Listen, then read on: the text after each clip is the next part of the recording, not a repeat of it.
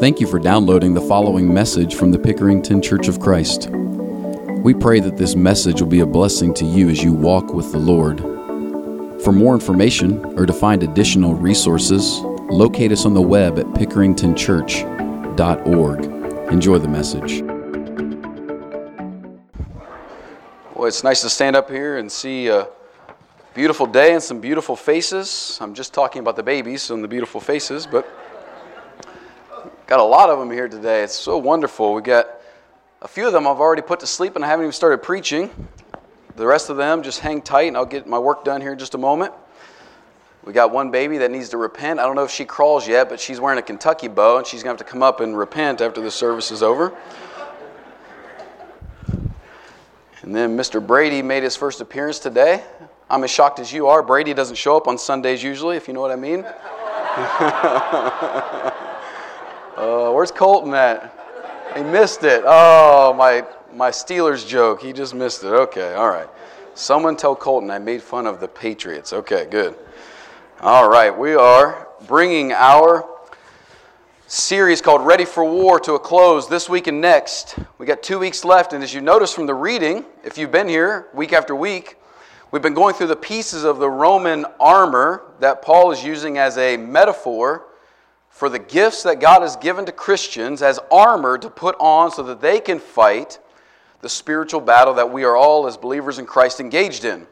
And we have come to the end of that. And now we're down in verse 18, and we are coming to two last essential items that we've got to discuss if we're actually going to be good soldiers wearing the armor and fighting this battle the way that we're supposed to fight and finishing the course that we have set before us.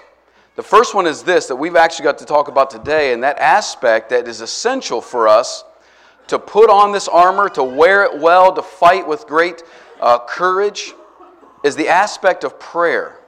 Next week we're going to talk about connection or fellowship, that we're not designed to fight alone. No soldier goes into battle all by him or herself, that the soldier is supposed to go into battle with a unit. But today we're going to talk about prayer. And our text is really simple. It answers basically all of our questions that we might have from a basic level about prayer and how it helps us wear the armor. So we're going to try to make this connection this morning between putting on the armor and how prayer helps facilitate that and helps us stay alert and stay ready to fight this battle. So we're going to answer really basic questions like when to pray and how to pray, what to pray, and he's going to finish with the very important question of why. Why should we pray?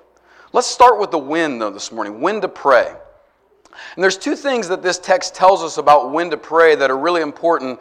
One is pretty obvious, you can see in verse 18, and one is sort of subtle. I want to start with the subtle one. You notice, up until this point, Paul has been writing, and he has been saying, you need to put on this piece, and then put on this piece, and then take up this piece, and take up this piece. And he has an order to it.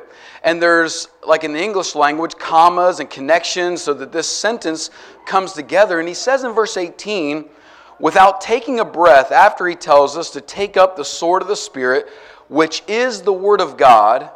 Verse 18, you notice it's not the beginning of a sentence, right? It's a lowercase p.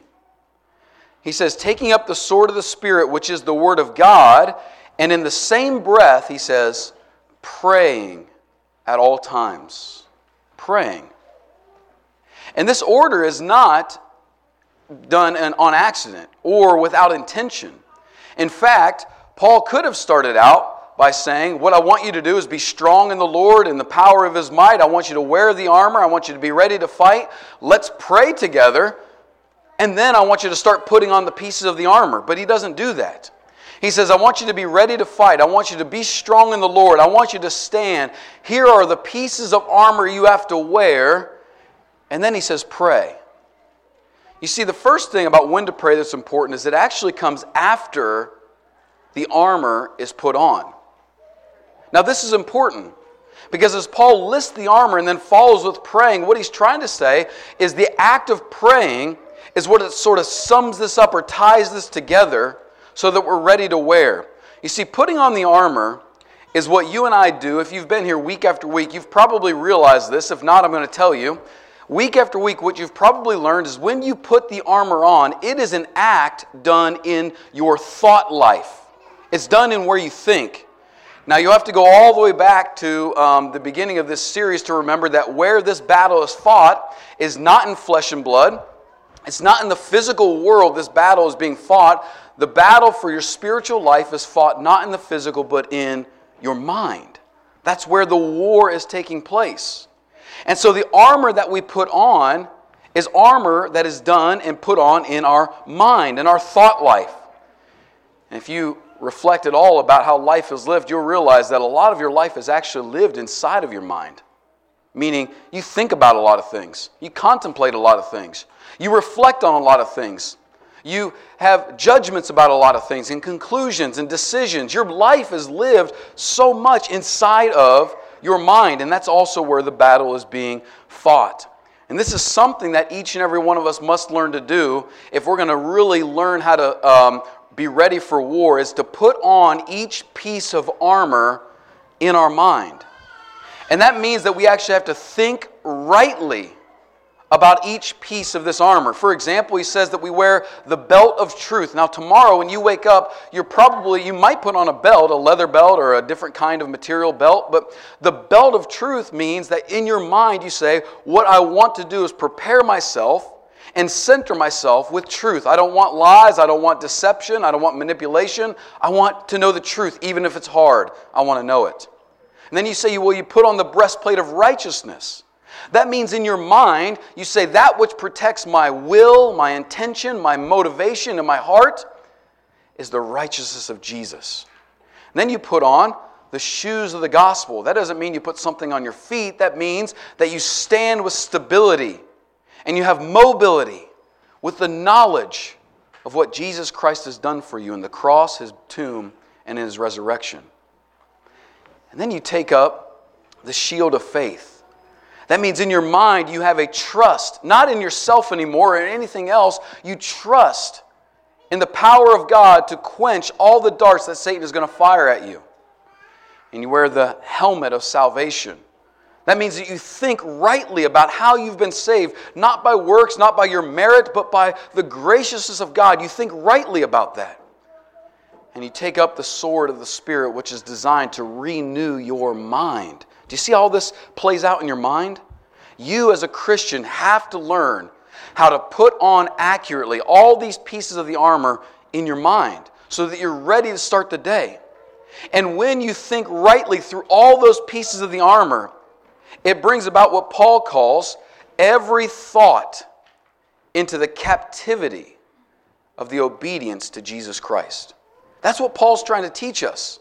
That putting on the armor is when we grab all of these thoughts that we have about the world, about what we're supposed to be and how we're supposed to live, and the armor brings all of those thoughts into the captivity and obedience of Jesus Christ.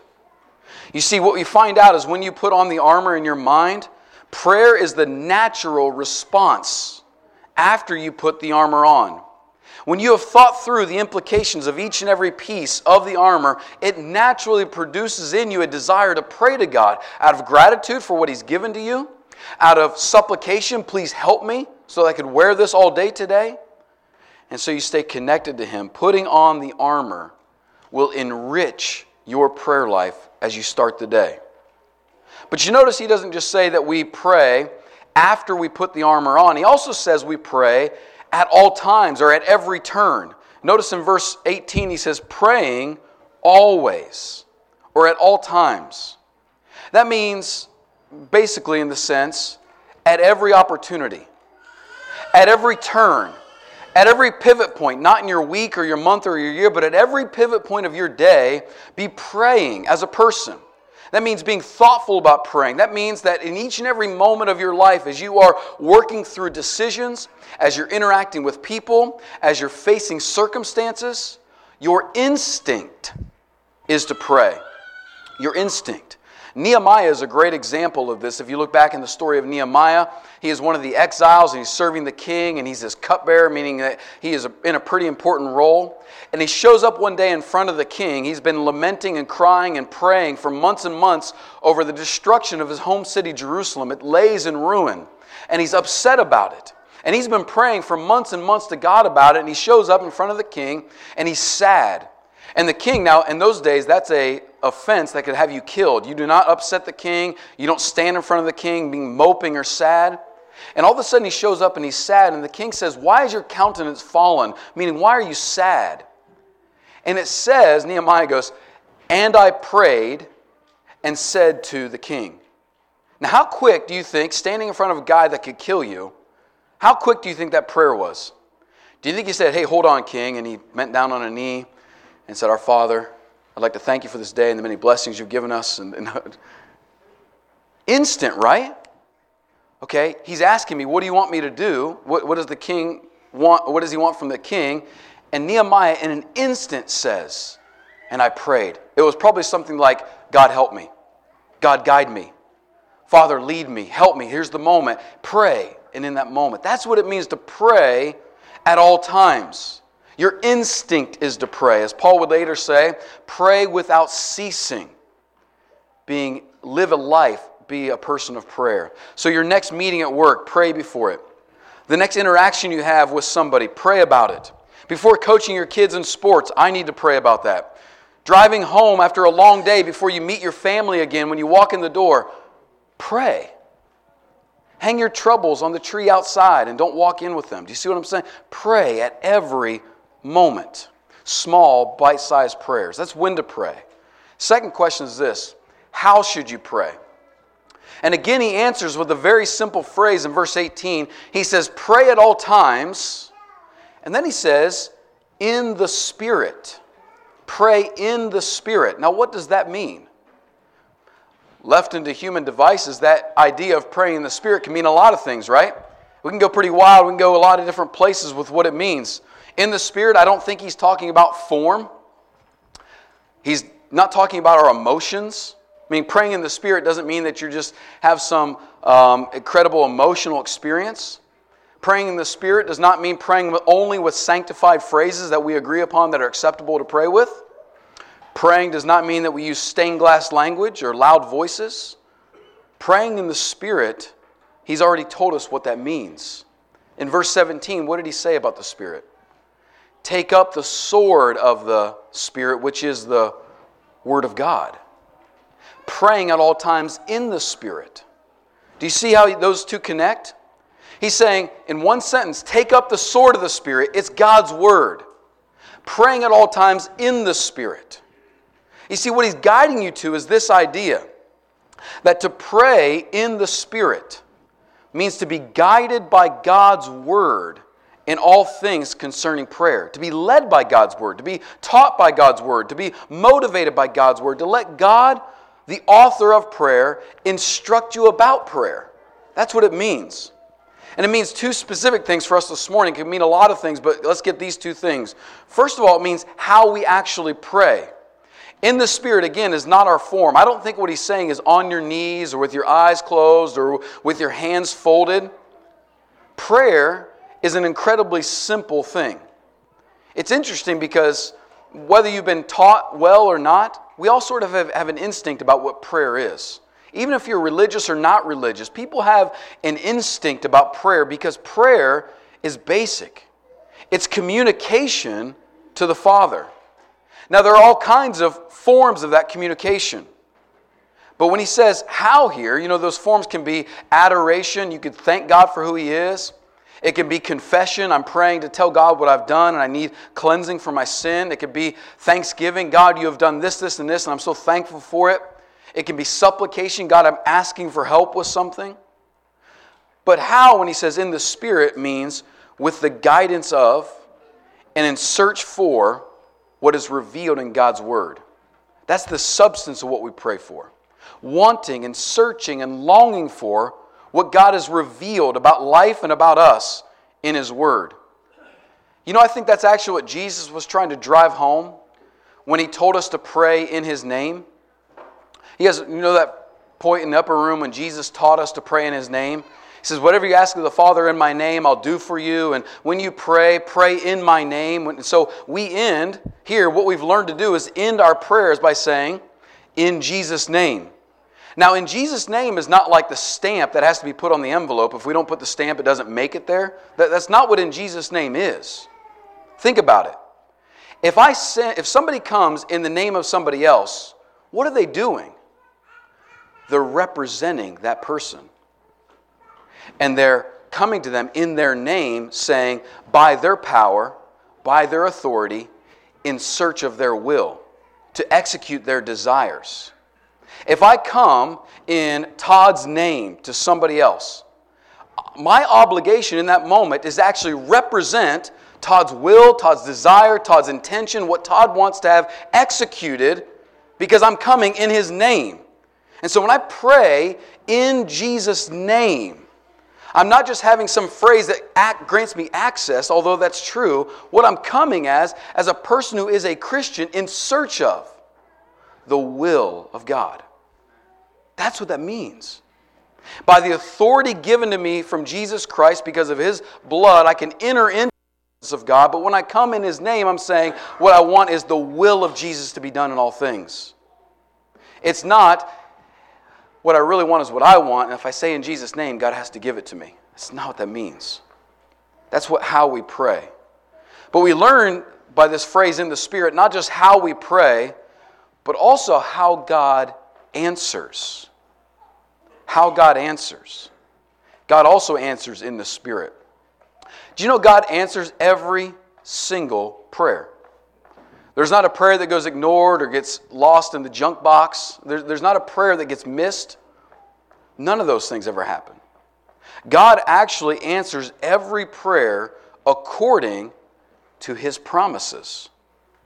This is the boundaries by which God exists and God dwells with in the way that He answers every one of our prayers. And this is incredibly reasonable and logical. You'll understand in just a moment. And think about this. His main promise is this. Every action He takes, every answer He gives, every thought that He has is for the ultimate and highest good of every person in this world. It's for our good. Now the problem is we often disagree with God about what is good for us. And if you've ever been a child with parents, you know this, or had a child, you know how this works. Oftentimes children disagree with their father or their parent about what is best for them. And this issue, not with God and His boundaries, but with our expectations, has given rise to so much disappointment with people in God. And so much frustration and so much lack of belief that prayer doesn't work. Just think about this. Consider children. You can think about my children. I'll tell you many examples about them. They have requests all the time. You might call them prayers. They come to their authority figure, their parent, and they say, I would like this, this, and this. Could I have this, this, and this? Can we do this, this, and this? They have requests all the time. All the time, okay? Requests. Really. They have strong desires. They want a lot of things. And when their request is not in their best interest, there are times when Lisa and I say no to that request. And if you were in our family and you heard a time when Lisa or I would say no to our children and it was not in their best interest to give them what they were asking for, I doubt many of you in here would be like, boy, you are awful parents. Don't you love your kids? Give them whatever they want. We think that's crazy, right? And yet when we have a Father who knows all things and even tells us, you're evil and know how to give good gifts. I'm perfect. And He at times says no or does something that we don't think that we want Him to do something else. We sometimes fail to trust Him in the way that He answers. So when to pray, how to pray, but what about what to pray? What are we supposed to pray for? And He tells us this. In verses 18 and 19, the first thing He says is that we're supposed to pray for all things. Read this again in verse 18. Praying at all times in the Spirit with all prayer and supplication. All prayer and supplication. Pray for all things. This phrase prayer is actually a really generic word. It just means to actually speak towards and give and exchange wishes. That's what it means. So the word prayer means just to express to somebody else what you're longing for. That's all it means. Now, inside of that, we've got specific prayers we see revealed in Scripture. I mentioned them already. There's prayers of adoration, in awe of who God is. There's prayers of confession, to tell God what we've done, to confess to Him. Prayers of thanksgiving, gratitude for what God has done for us. And there's prayers of supplication.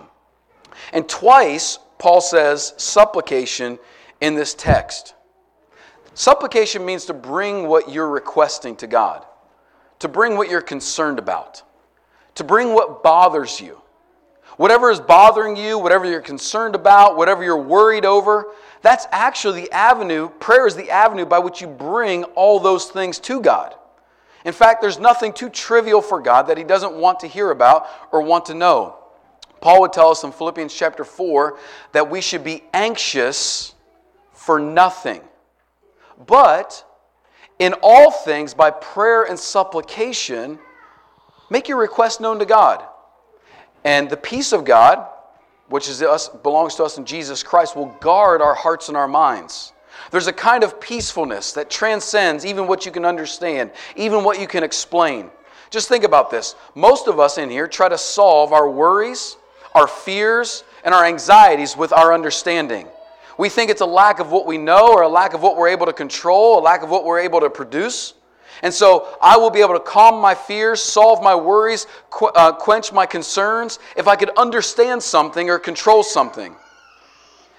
And what Paul is saying is that when you bring those anxieties in prayer to God, knowing who He is, how He answers, you can actually have a kind of peace that transcends just what your mind can understand. The other place that I would refer you to is 1 Peter chapter 5, where Peter tells us to cast our fears, our anxieties onto God because He cares for you. So what are you supposed to pray for? There's not a list. All things. What are you worried about? What are you afraid of? What are you concerned over? What's troubling you? Stop holding on to it. Stop bearing it. Stop trying to, with your anxiousness and fear and concern and all your wisdom, trying to fix everything. Cast it up to heaven. Let God walk with you. Let Him help you. Too many of us pull ourselves up by our bootstrap mentality, try to solve our own problems without God. And we're missing the great glory of prayer. But we're not supposed to just pray for all things.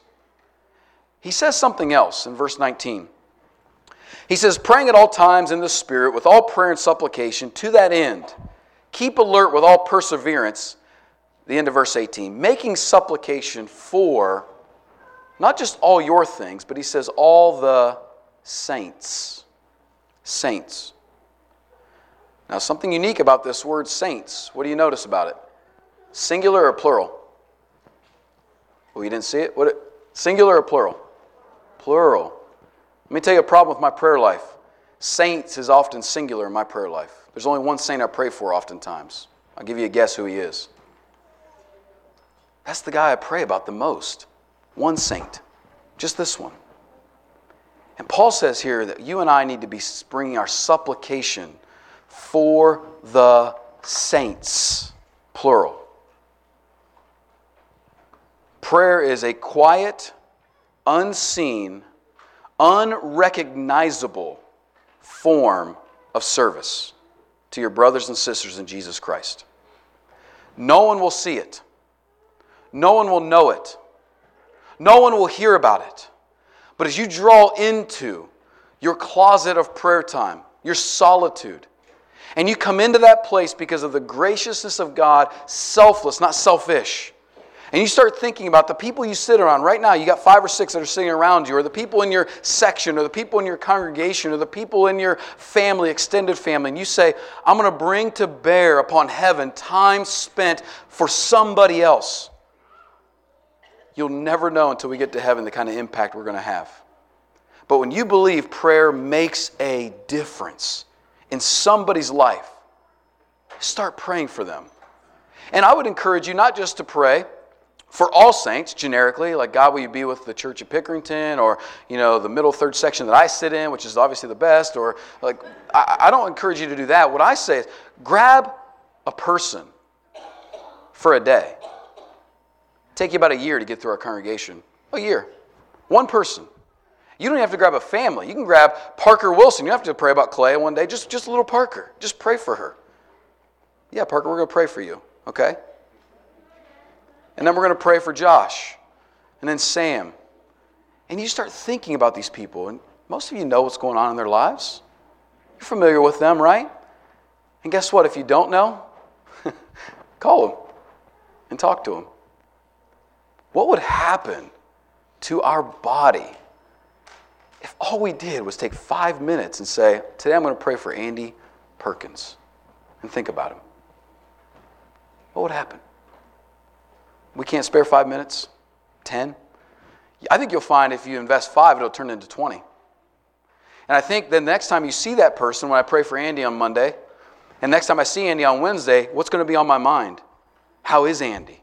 And I'm going to ask him questions that have to do with Andy, and I'm going to see what's going on in his life, and I'm going to care about him. And guess what's going to happen? Somebody's going to eventually, hopefully, please, I need it, pray for me. And then when you see me, you'll ask me questions about me and my life and my family. I'll get to share with you, and we'll get to know each other better. Just imagine what will happen. And here's the deal. Every person in this room needs it.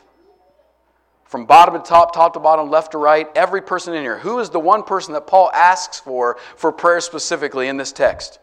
It's not the struggling brethren. It's not the weak brethren. He says, listen, pray for me. The Apostle Paul, what is he asking for? I need boldness. Paul, maybe next to Jesus, the most bold person I've ever met in my life, like saying, church, I need you to pray for me. I need help to be bold. There's not a person in this room that doesn't need prayer. And we need to be praying for each other. But the last question we'll be done is this. Why? Why pray? There's a lot of ancillary reasons I've mentioned here, but why pray? I want to tell you a story about the end of Jesus' life when prayer became kind of central. It became the focus of the story. Jesus left the upper room and he took Peter, James, and John with him to the Mount of Olives. And in that place, in that scene, that night, prayer became the central thing of the story. And Jesus takes Peter, James, and John and he asks them to pray. And he goes off a little bit farther and he prays. And Jesus returns and he finds Peter, James, and John not praying, but asleep. They've grown tired and they've grown weary. And he wakes them up and says, guys, listen, I know the spirit's willing, your flesh is weak. Come on, guys, pray. And he goes back again and he prays and they're not praying. And he finally comes back after the third time, wakes them up. And as the night unfolded, if you and I were living in that moment, you and I might think at the end of that night and the next morning, Peter, James, and John had prayers answered and Jesus didn't, right? Peter, James, and John lived. Jesus died. Wait a minute. Whose prayer got answered? But that's not how it worked. As history shows, that's not right. Because that night, the only person ready for the action of God to happen in their life was the man who was praying. Peter, James, and John were not ready for what God was going to do that night because they weren't praying. And so that night they scattered and they lied and they hid and they were afraid. How many of us are living, hiding, scared, afraid, running because we're not praying? And Jesus that night had his prayer answered and it took him to death. But he was alert and he persevered as he walked with God because that's what prayer does for us, as Paul said. He says, praying always so that we might keep alert with perseverance. But you might ask, well, what happened to Peter, right? You all know the story, what happened to Peter. How did he make a comeback? Because he made a pretty impressive comeback. Of course, he had breakfast with Jesus that really restored him, that had a great impact on his life. But something happened that you got to make sure you know happened earlier in the story. Some of you may feel like Peter that night. Guilty because your lack of commitment or lack of prayer. Some of you right now might be feeling like we're talking about prayer and I don't pray enough, or I don't pray at all. Or my prayers are weak and shallow, or they're disinterested and I have no passion in them. Maybe you're feeling like Peter that night. I want you to remember what Jesus told Peter before that night. Jesus told Peter, Satan has asked for you to sift you like wheat. But I have prayed for you. I've prayed for you, Peter. Why did Peter make a comeback? We sang the song already. Who saved us from eternal loss? And the guy's answer, who but God's Son upon the cross? And then the girls say, what did he do? And we say, he died for you. And then the last question is this. Where is he now? What's the answer? in heaven interceding for you. So if you're feeling guilty today, not praying enough, not praying right, shallow prayers, insufficient prayers, and Satan is right now just... Jesus is saying, I've prayed for you, and I am praying for you. I'm interceding. Trust Him. And when you get it, when you trust Him, when you know how much He's loved you, guess what you'll want to do? Come closer and closer to Him. And if you're far from Him, don't let Satan string you out and be far from Him anymore. Come close to Him. If now's your time, you can come as we stand and sing.